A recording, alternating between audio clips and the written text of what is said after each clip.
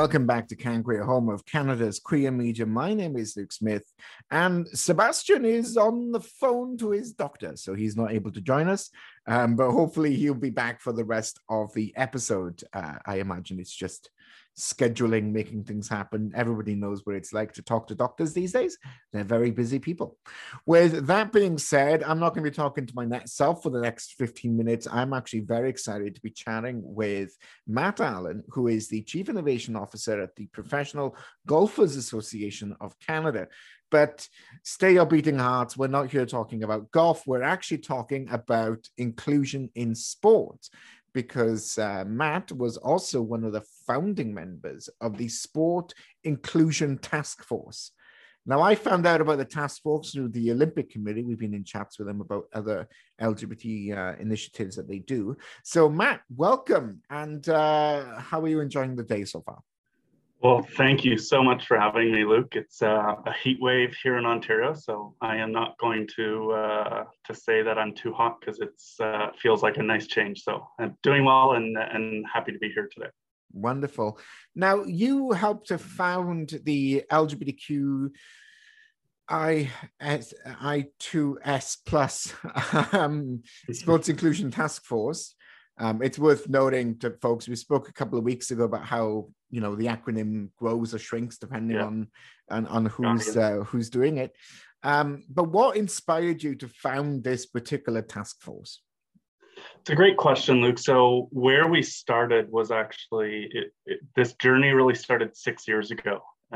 There was a summit at Pride House with the 2015 Toronto Pan Am Games, and the summit was a 3-day summit with delegates from literally around the world. I believe there was 8 different countries represented, and the focus over those 3 days was 100% on how to make sport more safe for LGBTQ I2S athletes and coaches and officials.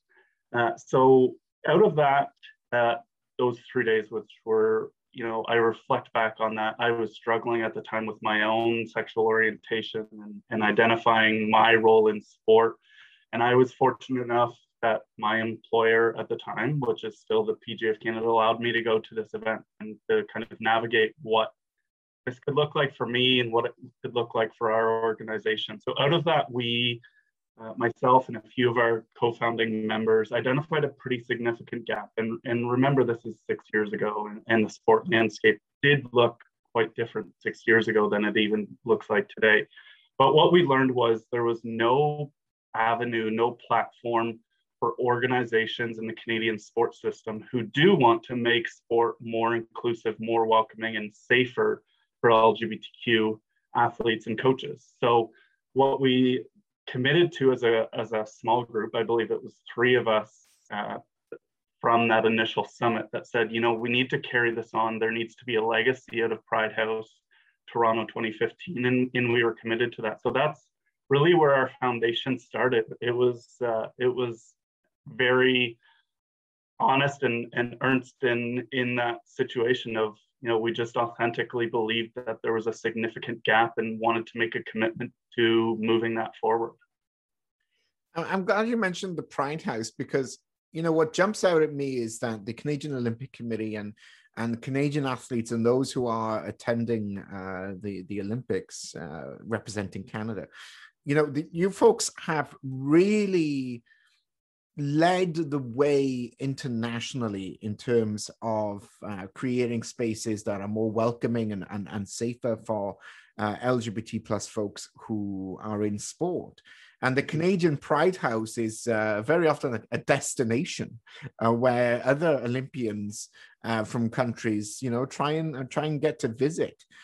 So it's always a moment of pride, knowing that Canada is not only representing itself and its prowess in these sports, but it's also representing the ethos and the welcoming and safe, the safety of what it means to be in Canada when competing internationally. So it's an incredibly proud moment as a queer person in Canada to see that. And yeah, I mean, it's interesting you're saying that, you know, we're talking about 5 years ago to today and how things have changed. But I do believe a lot of that is actually reflective of the significant amount of work that this organization and others such as Egal Canada have really been doing over the past 5 years. Do you think that this change to making some of these sports organizations that much more welcoming, that much more safe, do you think that's been a lot of the work over the last 5 years? Absolutely, Luke. I mean, we were intentionally under the radar, I would say, for our first 4 or 5 years until we went public over the last month. And that was very intentional because we knew that we needed to be realistic, because we started out with myself and three others that started in 2015, but we all had our full-time jobs. This was a passion project for us, something that we saw that was important, but respectfully, it sat on the side of each of our desks. And that's not to diminish the work, but it's a reality of where it stood. And we knew that was also a reality for other organizations who wanted to prioritize this work, but didn't have designated staff, didn't have designated tools or resources or expertise to go to develop a framework to make their organization more inclusive. So what we did over the first few years was, first of all, opened our task force to anybody who wanted to be involved. So the task force today looks very different than where we started at Pride House. And what we did was worked with some individual clients. So I look back at our first few organizations that we worked with, which includes Skate Canada, Gymnastics Canada, and Softball Canada, 3 national level organizations who jumped on the opportunity to work with us in a one-on-one environment. And we learned through that process as well. So we learned what the challenges, what the barriers would be, and put together a process. So out of that, we came with a toolkit, we came with a process, a framework where we could go to other organizations now and say, here's our tools of what we can provide to you as an organization. So absolutely, to answer your question, we spent a few years really digging into what this could look like. And that's where we are today, of where we felt confident enough in going public with Sport Inclusion Task Force and saying to the Canadian sports system that we're ready to take you on. And if you dig into our site, you can see the different services and tools that we can provide to organizations depending on where they are in that journey. Yeah, and it jumps out at me that I was kind of surprised, like you mentioned, sort of emerged over the last month or so, almost like a caterpillar from the chrysalis.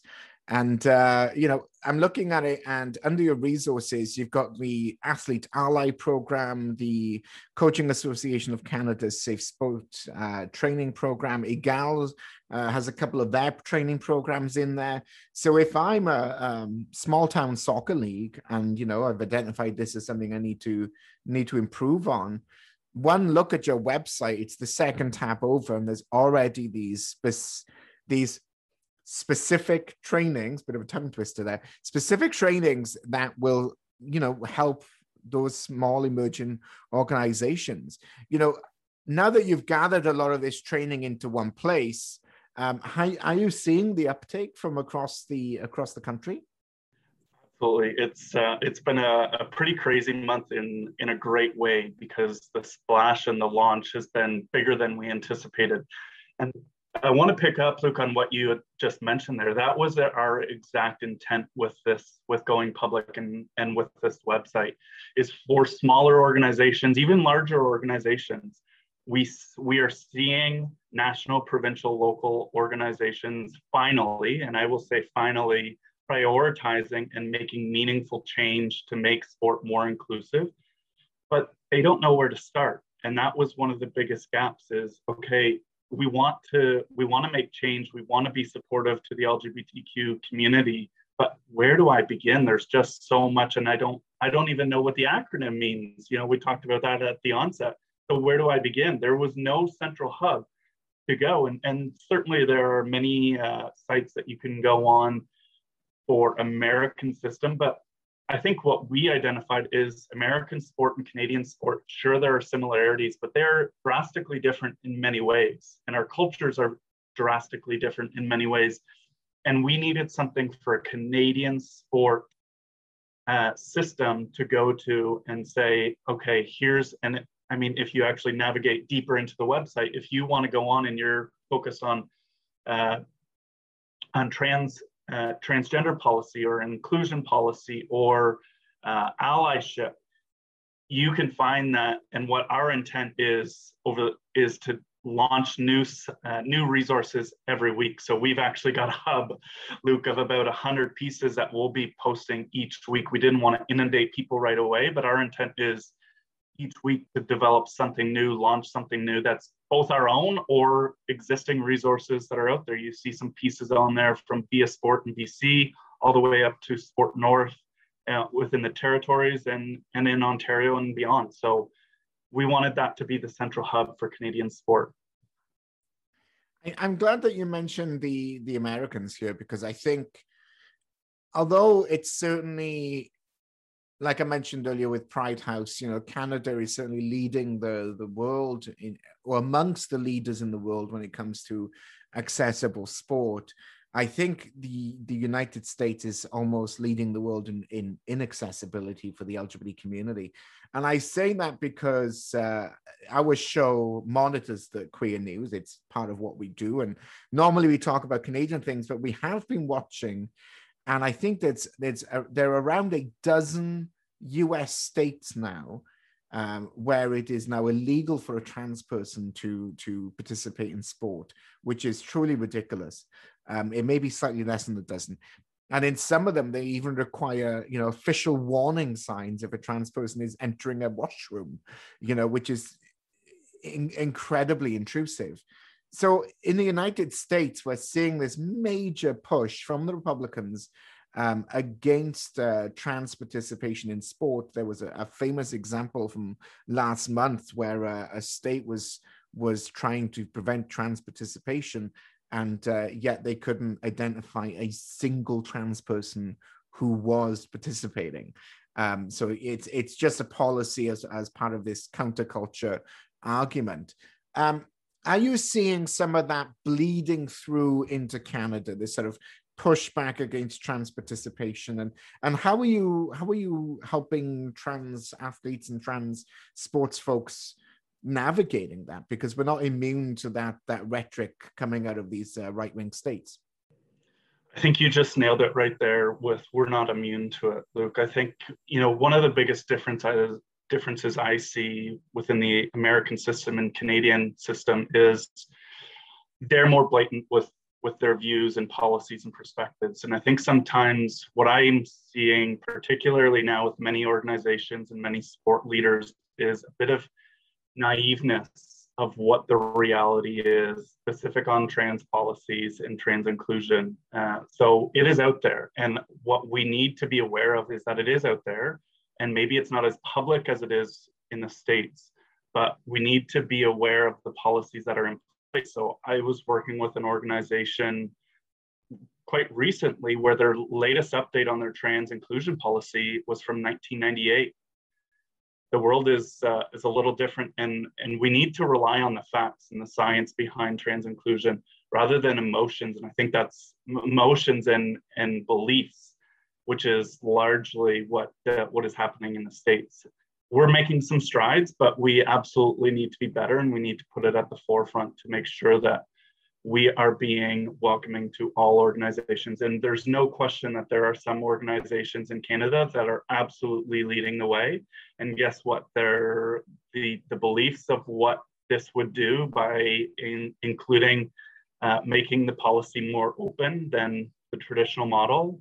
It hasn't been broken. In fact, those sports are thriving, and those sports, I'm not going to name them, but those sports are sports that are seeing participation numbers increase dramatically compared to some other organizations that are sticking to their traditional policies and beliefs.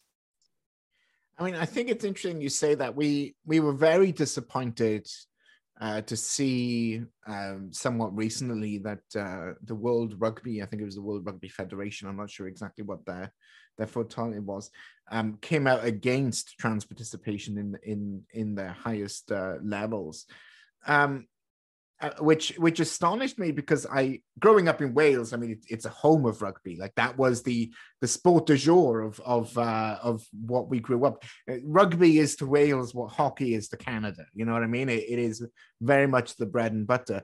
And but growing up, I never quite felt that the all-male rugby teams were the sort of safe spaces where I would want to participate.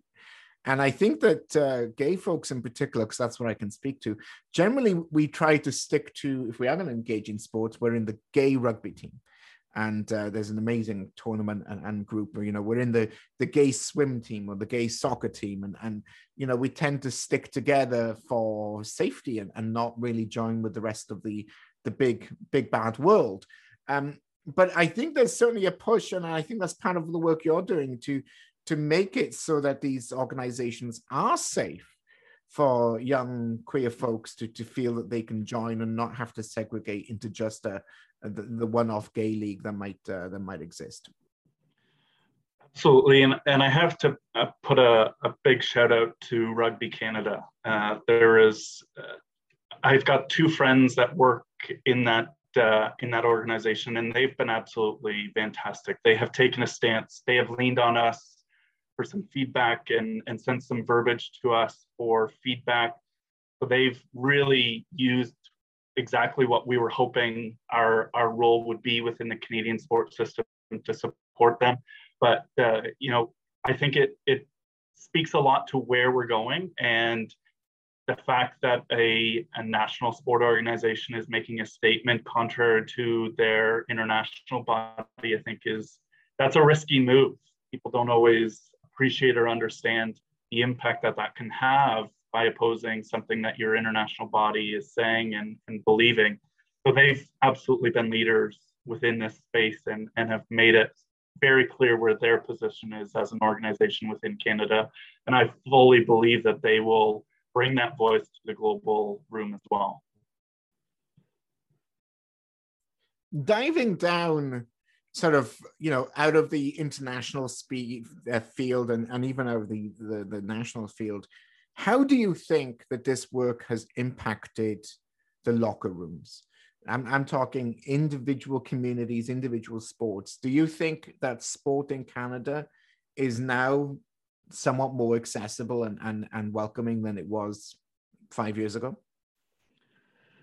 Slowly, Luke, it's getting there. I think what's happening on a large scale in the world, what's happening in Canada right now over the last month, with what happened in London, Ontario, what happened in Kamloops, I think people who are in a world of privilege are more understanding to what is happening and the impacts of words in the locker room.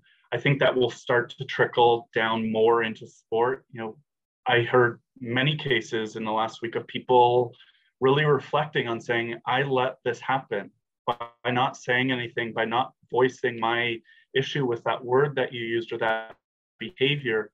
People are understanding the impact that they have and what allyship can mean and should mean. It's a verb, it's an action, being an ally. So I think it's starting to get there. I think we need to educate our coaches, educate our athletes on the importance of language, and there needs to be repercussions to the locker room and when these words are used, because as you mentioned, you know, I think one of the big reasons that gay sports are so prominent in bigger centers is because it's safe and because they don't have to deal with that language. For me, as when I was an athlete and even still as a coach, it's those microaggressions and those small, they might seem small, but they have a major impact for somebody in the locker room. So we will get there. I think it is absolutely better than it was 5 years ago. Are we where we need to be currently? No. But I think that the way that the world's going right now, and specifically in Canada, I have some faith and I have some optimism that the sports system will start to catch up. Because if we don't evolve, if we don't change, then sport, I believe, is going to start to become obsolete. I mean, that's a big vision.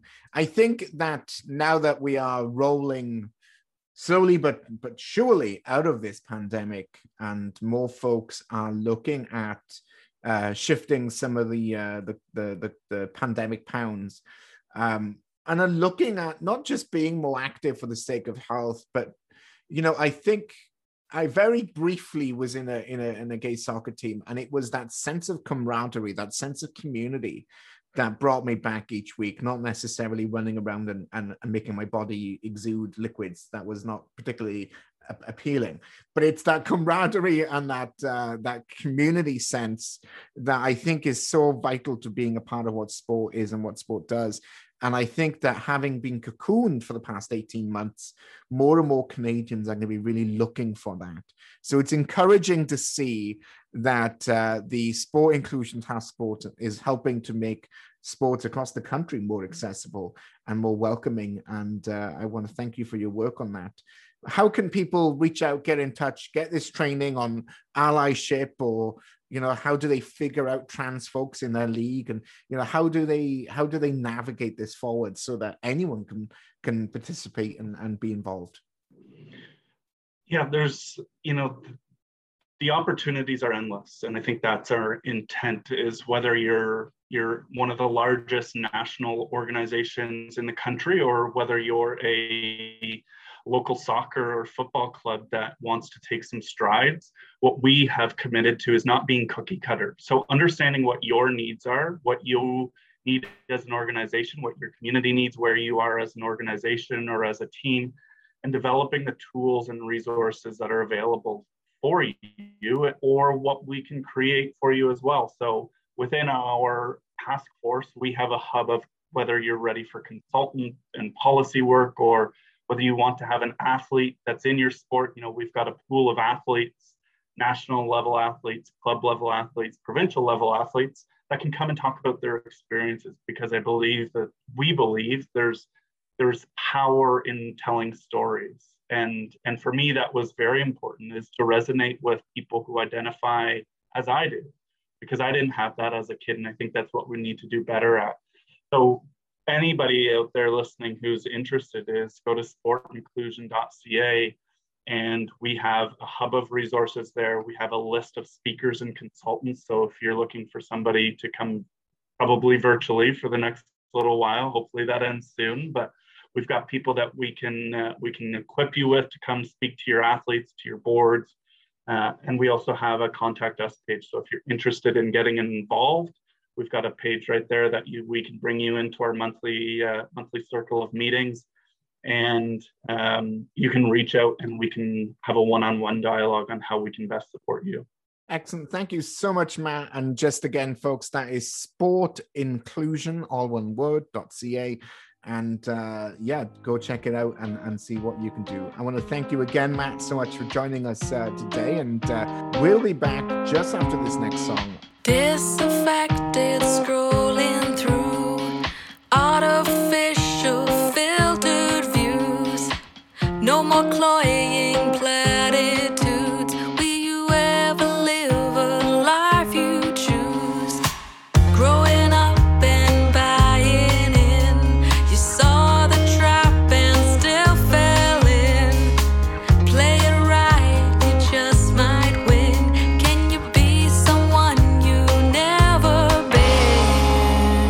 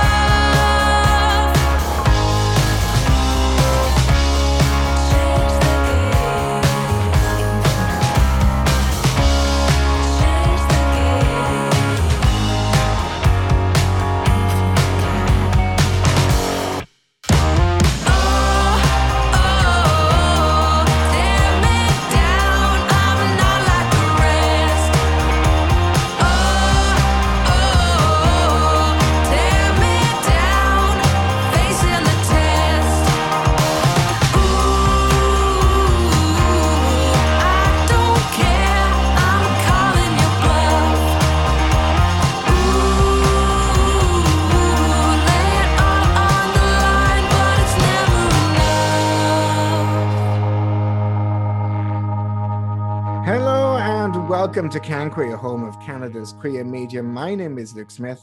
And I'm Sebastian. And very excited about today's talk. The second interview we have lined up. Earlier, we were talking to Matt with about sport and inclusion. But Seb, you've been casting your eyes on a documentary, and we actually are joined by the director. So I'm going to hand it over to you to introduce. And later on, I want to talk about why this is so important in terms of the story of David Gomez in Toronto over the last week. So we'll touch on that in near the end of the interview. But at this point, take it away, Seb. Well, actually, Paul, why don't you introduce the movie? I mean, I watched it, but it's your baby, so tell us about it. Okay, well, it's called Standing on the Line. It's on nfb.ca and it's streaming for free. Just go to the website and click. It's about a homophobia in sports. So I made this documentary by following three elite athletes who came out and their struggles. And I guess other than documenting the suffering and the struggles that these people went through, I also wanted to shine a light on possible paths for change. And that's why I also filmed in a high school, a very progressive high school in New Brunswick, in Moncton, New Brunswick. Just kind of see how they were doing things there differently and why, for example, the football team had a young assistant coach and a high school, player openly bisexual. How does that happen? Well, it doesn't happen by chance. It's because they felt comfortable coming out. So that's kind of in the nutshell the film that I made.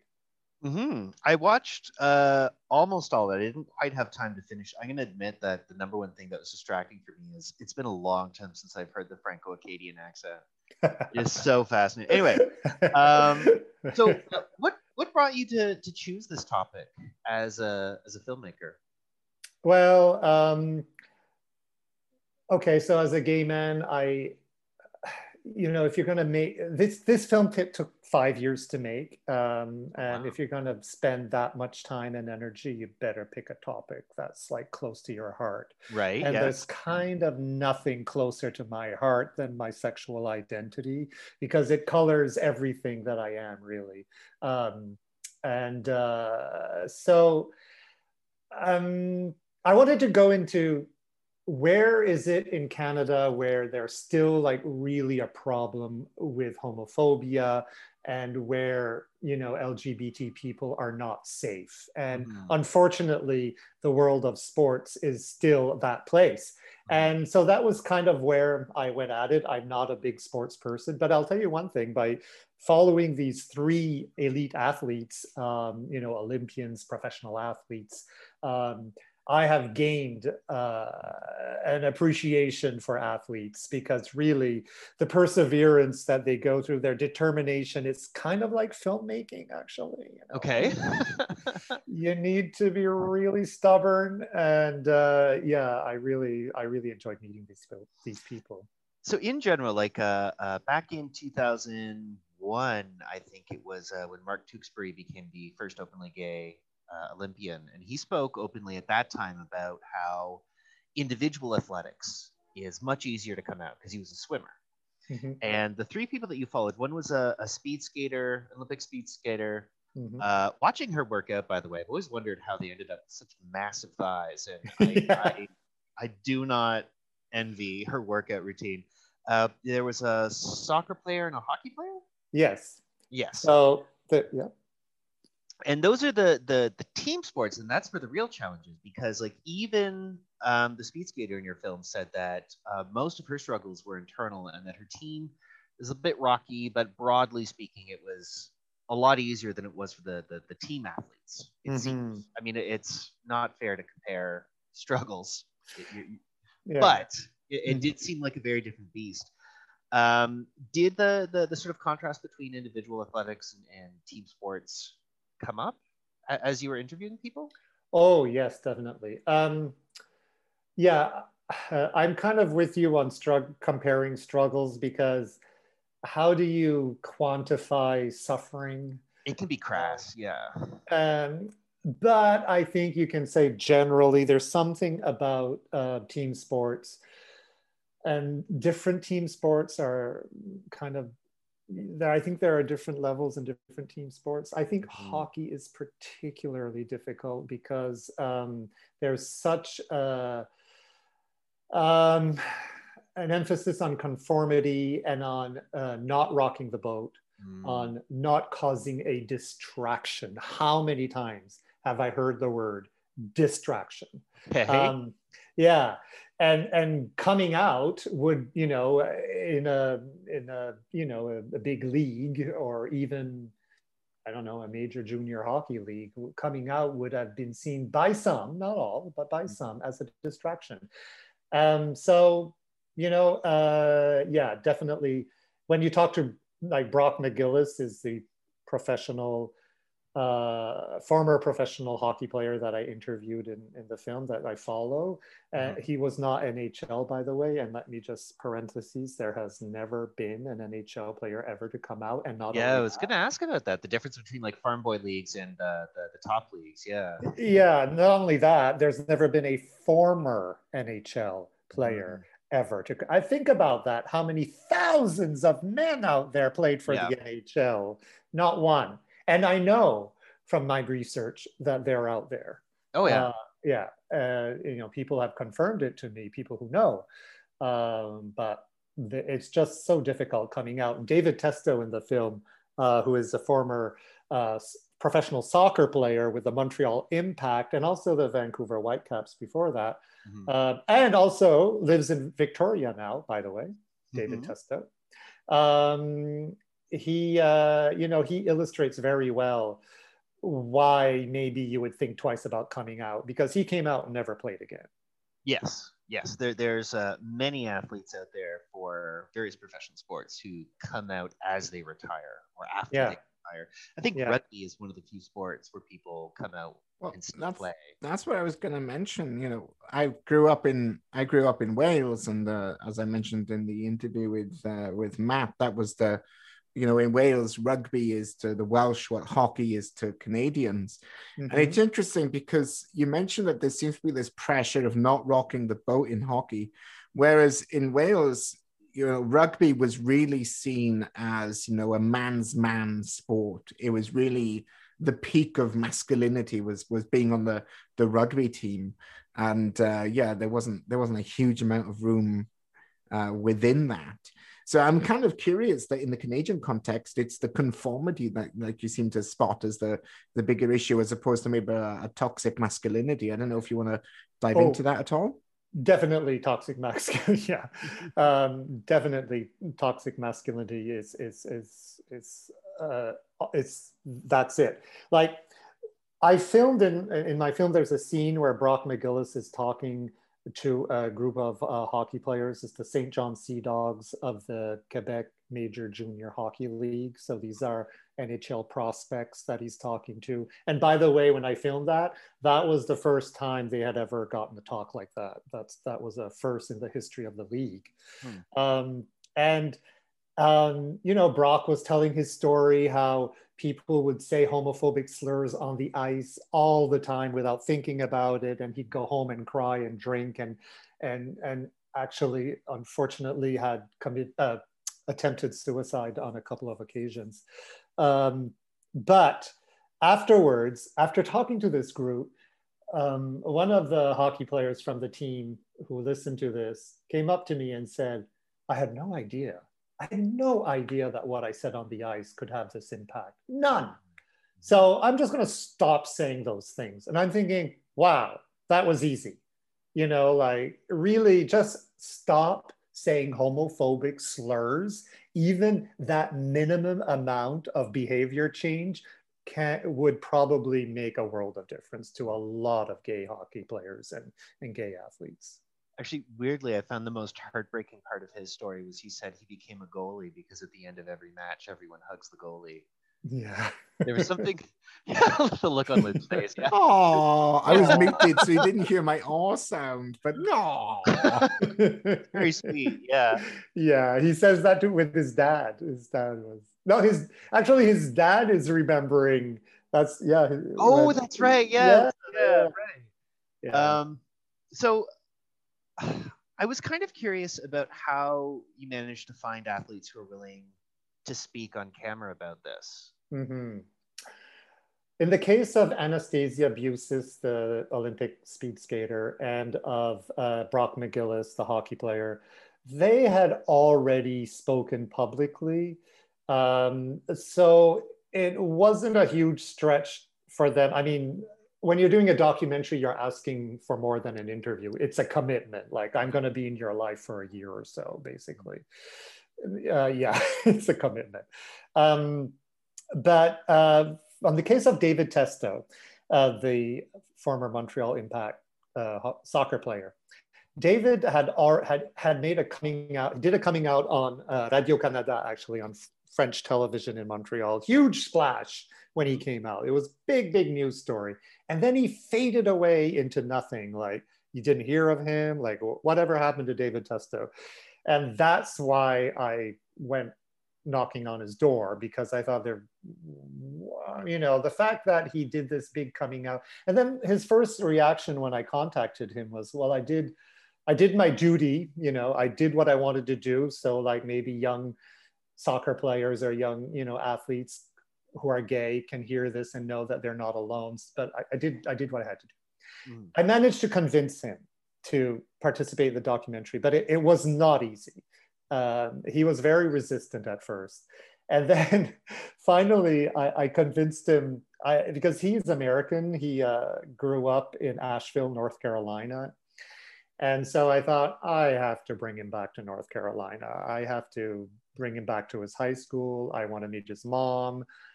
So we did all that. But let me tell you, that trip was planned 3 times. And at the last minute, David was, for different excuses, pulling out of it.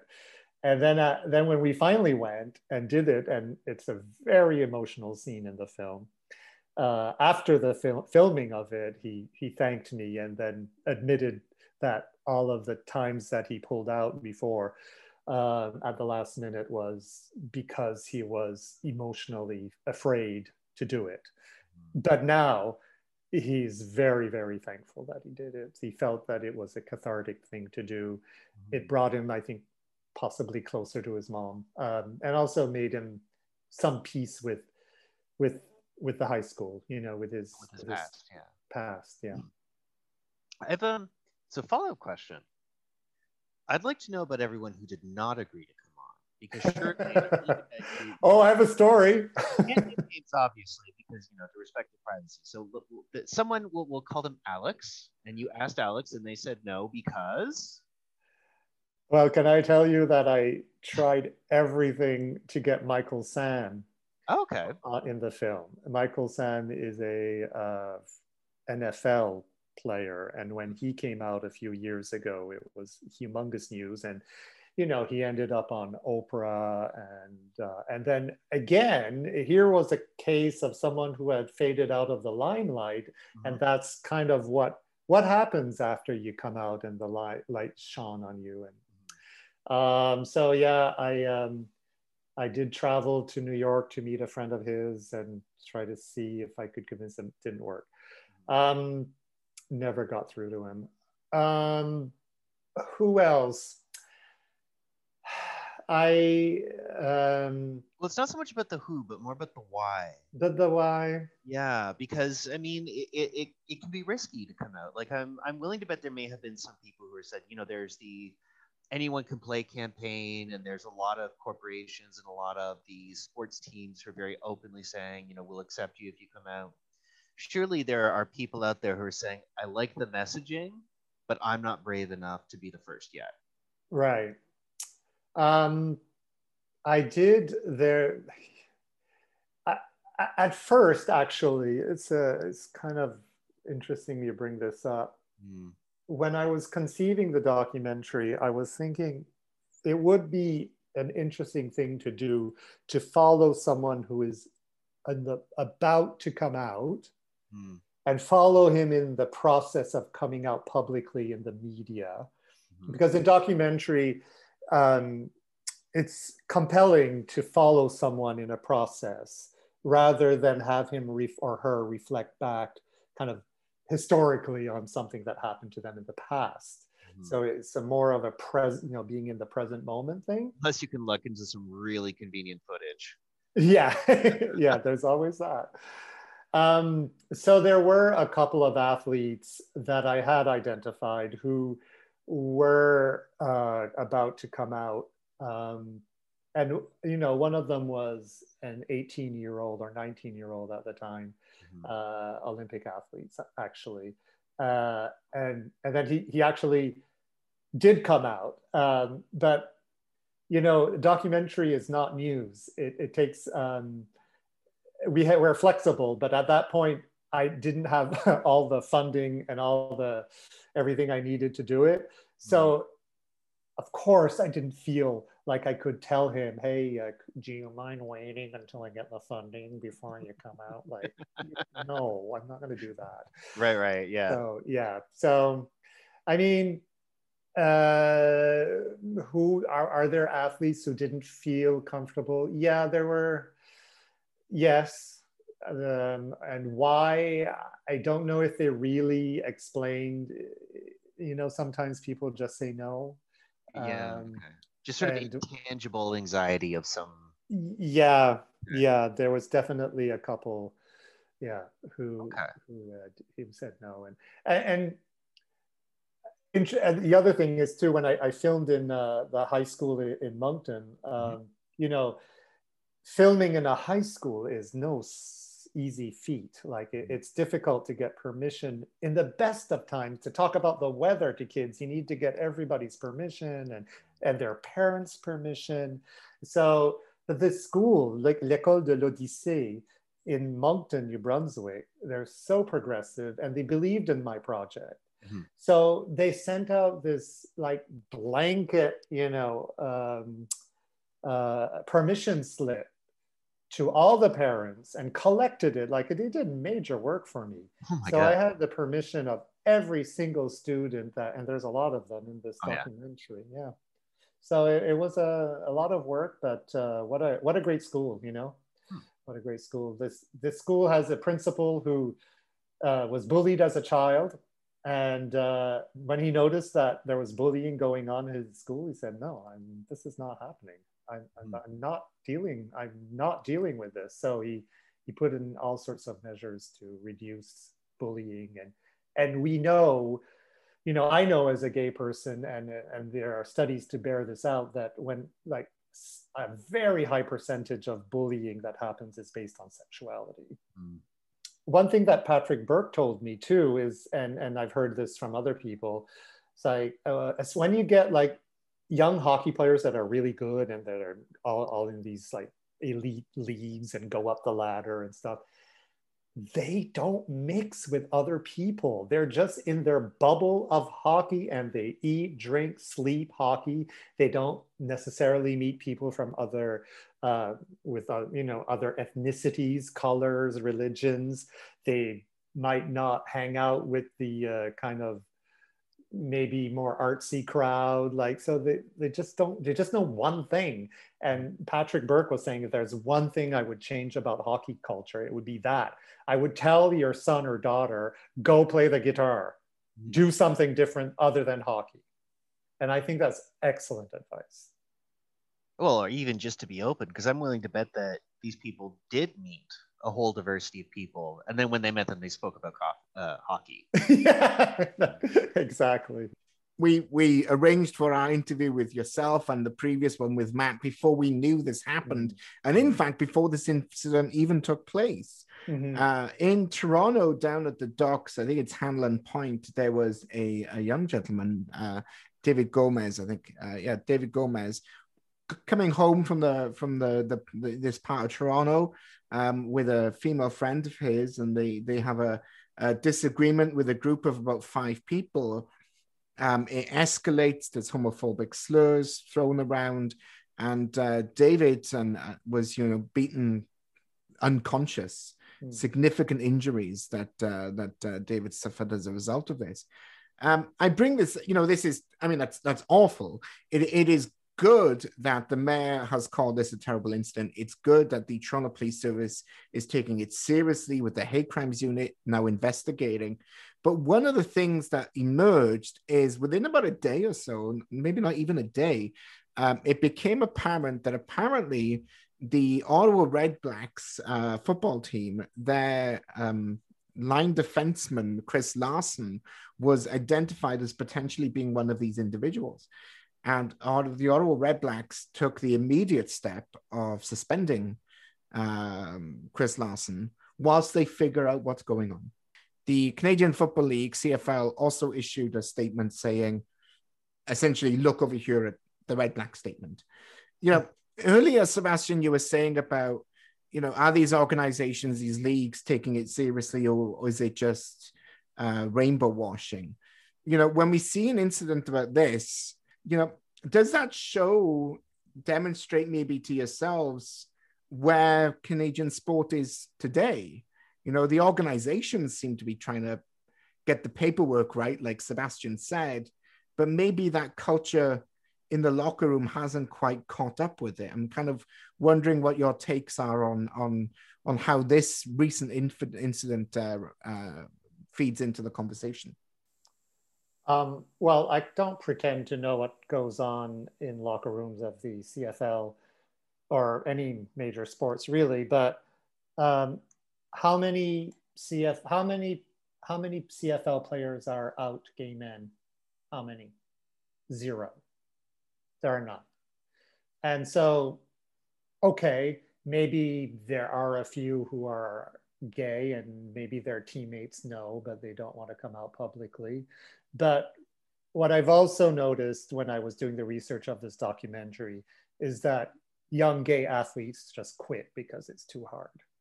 They don't make it up to the level of the CFL. They're weeded out by, you know, bullying or just feeling horrible about themselves because of all the homophobic crap that's being said out there.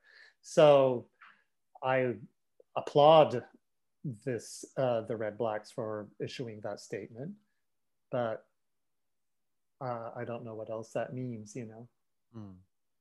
I mean, I think you kind of dropped a clue as to what this could be earlier, where, you know, the hockey player's life is all about hockey. You know, so the corporate bodies behind it, they have a big picture view. They have a 20-year plan view.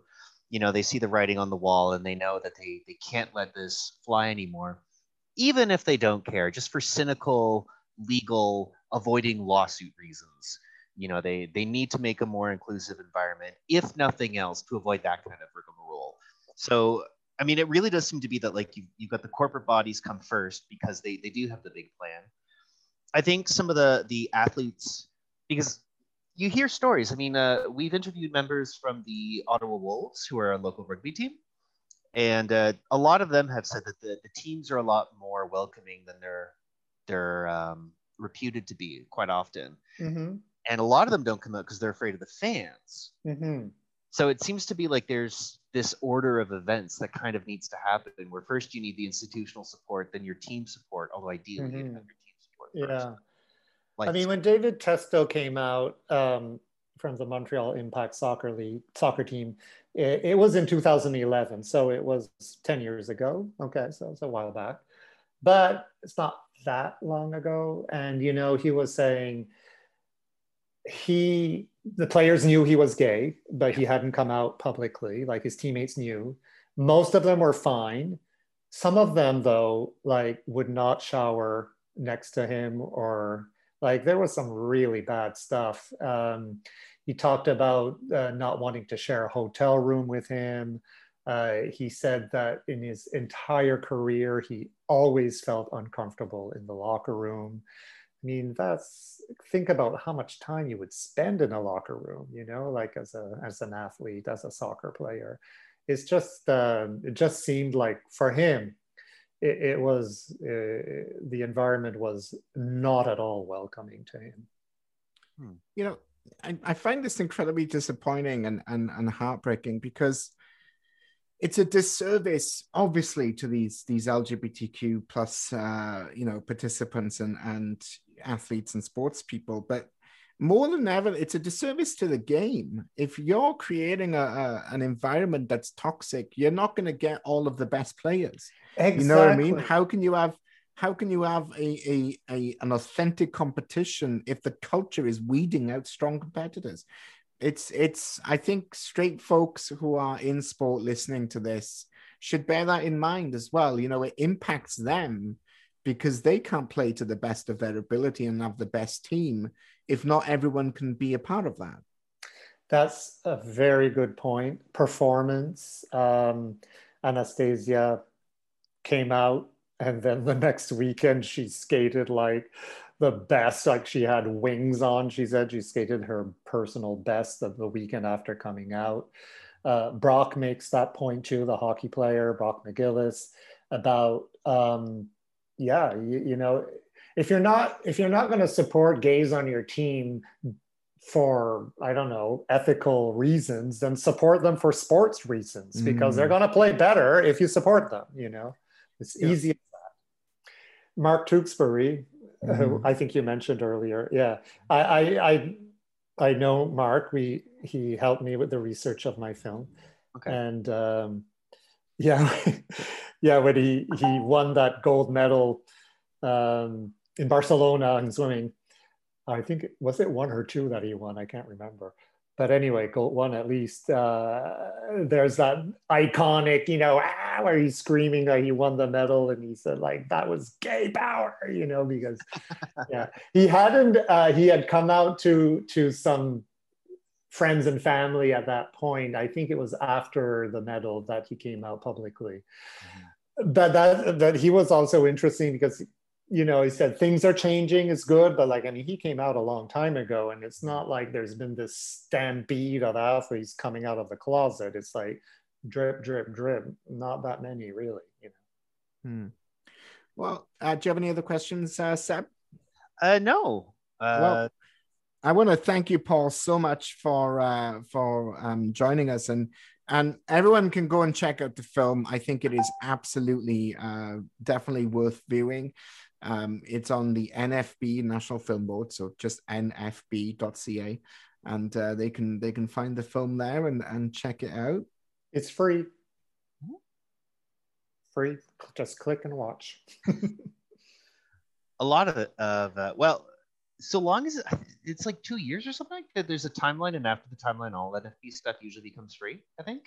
Yeah, I don't know if there's an actual time for it. Kind of did festival circuit. Okay. Yeah, it actually premiered at DOXA here, a documentary film festival in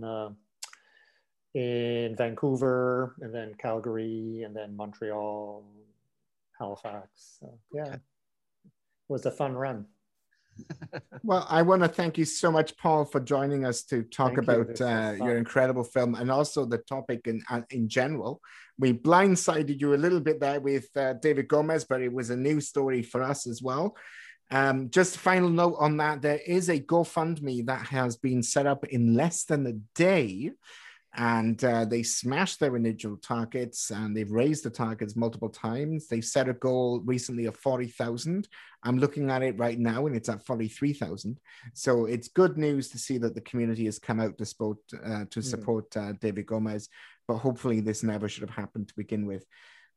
Go check out the film, and if you or your own little league wants any additional supports, go to sportinclusion.ca and they can hook you up with the resources necessary.